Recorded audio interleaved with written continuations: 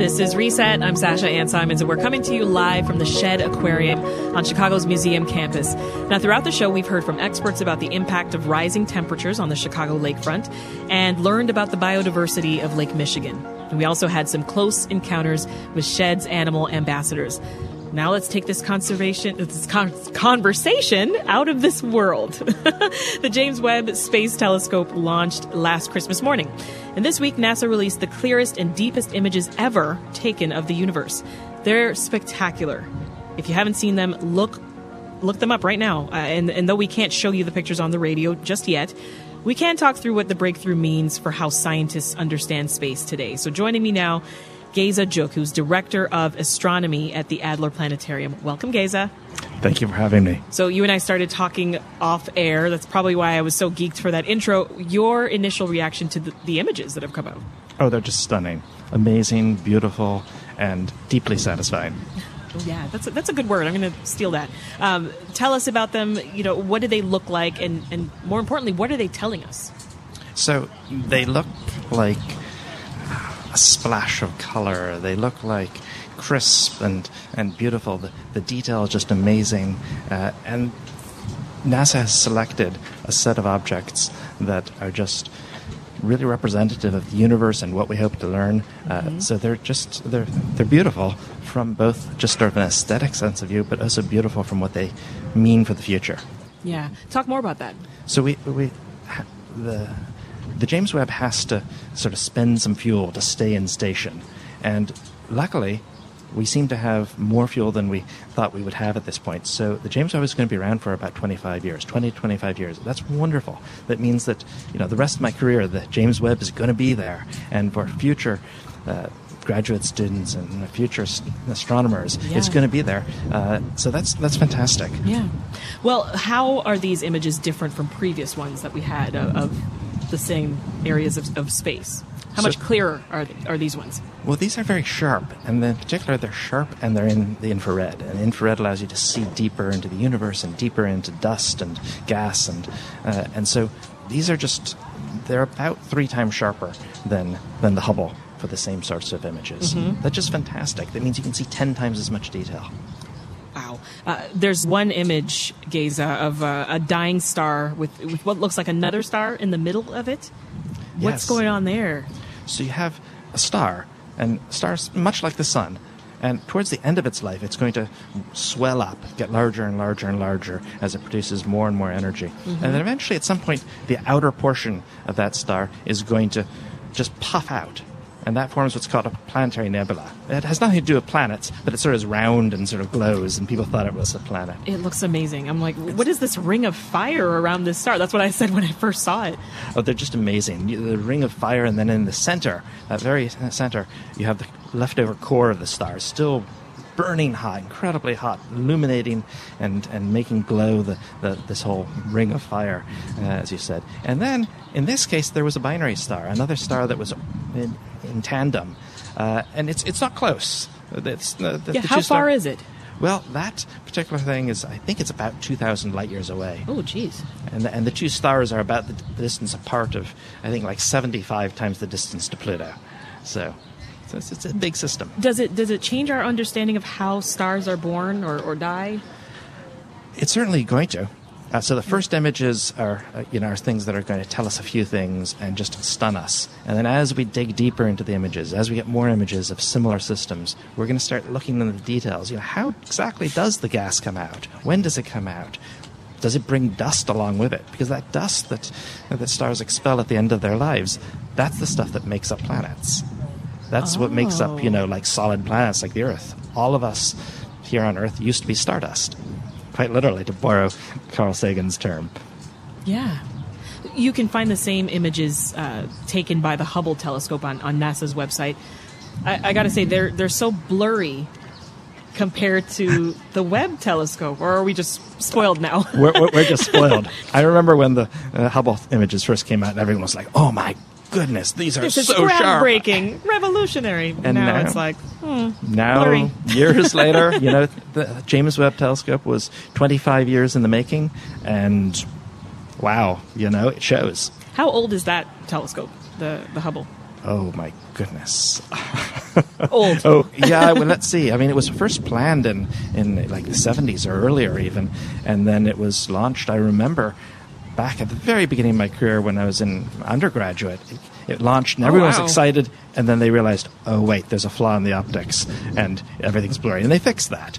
But that was a real disappointment. Now we're really seeing the difference. How Yes. long did it take for the Webb telescope to capture each image? Remarkably short, because how large the Webb telescope is. The Webb telescope is about 3 times wider across than the Hubble, so it's got somewhere like 9 times as much surface to gather the light. And so instead of taking weeks and weeks, it was Faster pretty short. shutter speed, too. That's right. Yeah. How big is it? So the sunshade is about the size of a tennis court, and the telescope itself is more than 6 meters across in those mirrors. Oh, my goodness. This is Reset. I'm Sasha-Ann Simons. We are out of the studio, and we are out here on the steps of the Shed Aquarium with Geza Gyuk, who's Director of Astronomy at the Adler Planetarium. We're discussing the new images from the James Webb telescope that was launched into space last Christmas. So tell us about Carina Nebula. So the Carina Nebula is a huge stellar nursery. It's about a bit over 7,000 light years away, and it's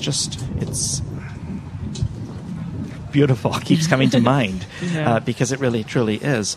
It's where stars are being born. So stars have a life cycle. They start as clouds of gas and dust, which then slowly collapse due to the gravity, and then they live out their lives on the main sequence as they slowly get brighter. And then towards the end of their life, typically a star like the sun will swell up large, like it becomes a red giant, and eventually puff out its outer layers, and then shrivel up and die as a white dwarf. It's a nursery for the stars. That's absolutely right. I was flipping back and forth between images of the same galaxies, between the Hubble and the Webb. The stars in Hubble's photos, they've got 4 beams of light coming. You're smiling. I think you know where I'm going with this. They've got 4 beams of light, and then the ones in the Webb images have 6. What's going on there, or am I seeing things? No, you're not seeing things. So those beams of light coming out are artifacts of how the images are taken. They're called diffraction spikes. They're sort of they come about from how the light bends and distorts as it goes through the optics of the telescope. And the optics of the telescope of Hubble and of the JWST are different. Yeah. And so that pattern will look different. Generally, you only see them around the brightest of the stars. Talk more about the Webb telescope and how it takes photos, because the process is different than the Hubble. Right. So the Hubble has one single mirror, just one large mirror, about 2 and a bit meters across. They couldn't do that with the James Webb because the James Webb telescope had to fit in the rocket that went and took it up, and that rocket is only so wide, and it's not 6 meters across, and so they had to figure out a way to fold it, and so all those so they made the mirror in segments which could fold, and then they unfolded. Now, so that's the physical thing. In terms of the light that gathers, the Hubble gathers mostly visible light, visible and a little bit ultraviolet and a little bit of infrared. I see. The James Webb is an infrared telescope. It mostly looks at light that we can't even see. Right. So the Webb will primarily look at the universe in the infrared. That's right. Versus the Hubble studying it, primarily at optical and ultraviolet wavelengths. That's absolutely right.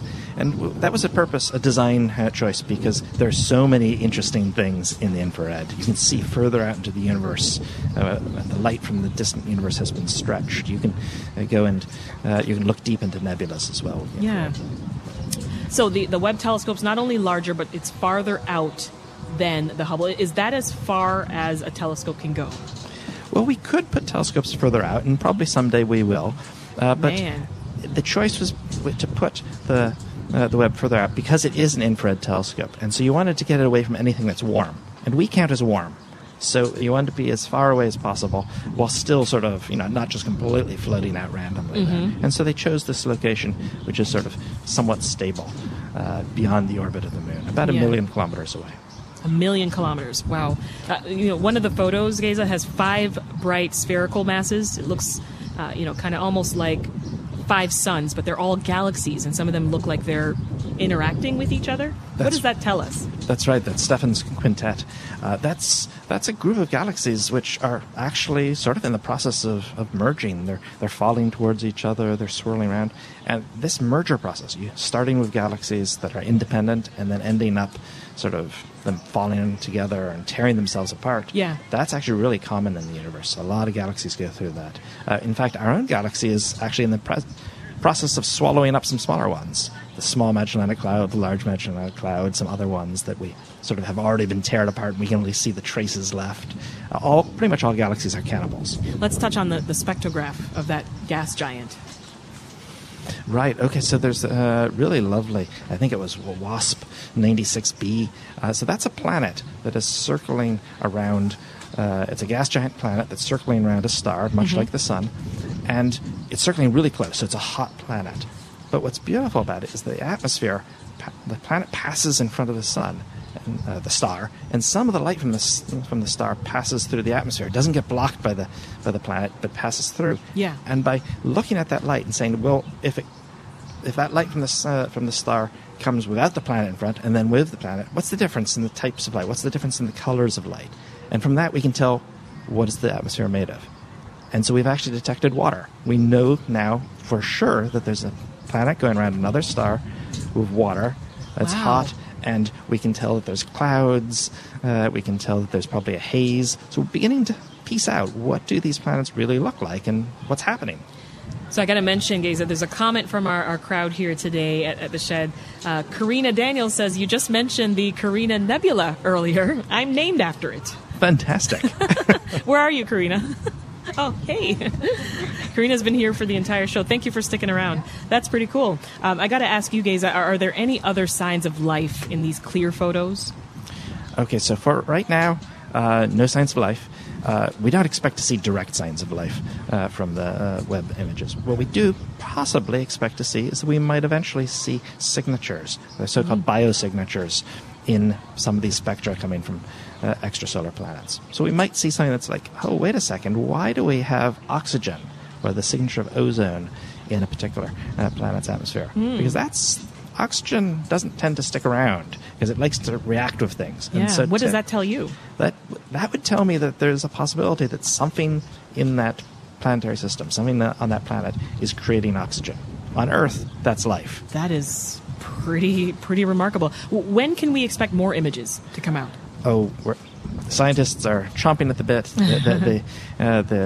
The proposals for more. We just got these, and we already want more. Yes, absolutely. So they're not going to let poor JWST wait around. It's every moment of its time is being used for images. Now, a lot of them are going to be science images that might not look so interesting, but they're also going to produce a lot of really beautiful images out of this.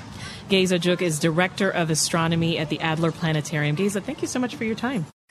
Thanks for listening. I'm Sasha-Ann Simons. We've got more for you on the podcast, WBEZ's Reset, wherever you listen.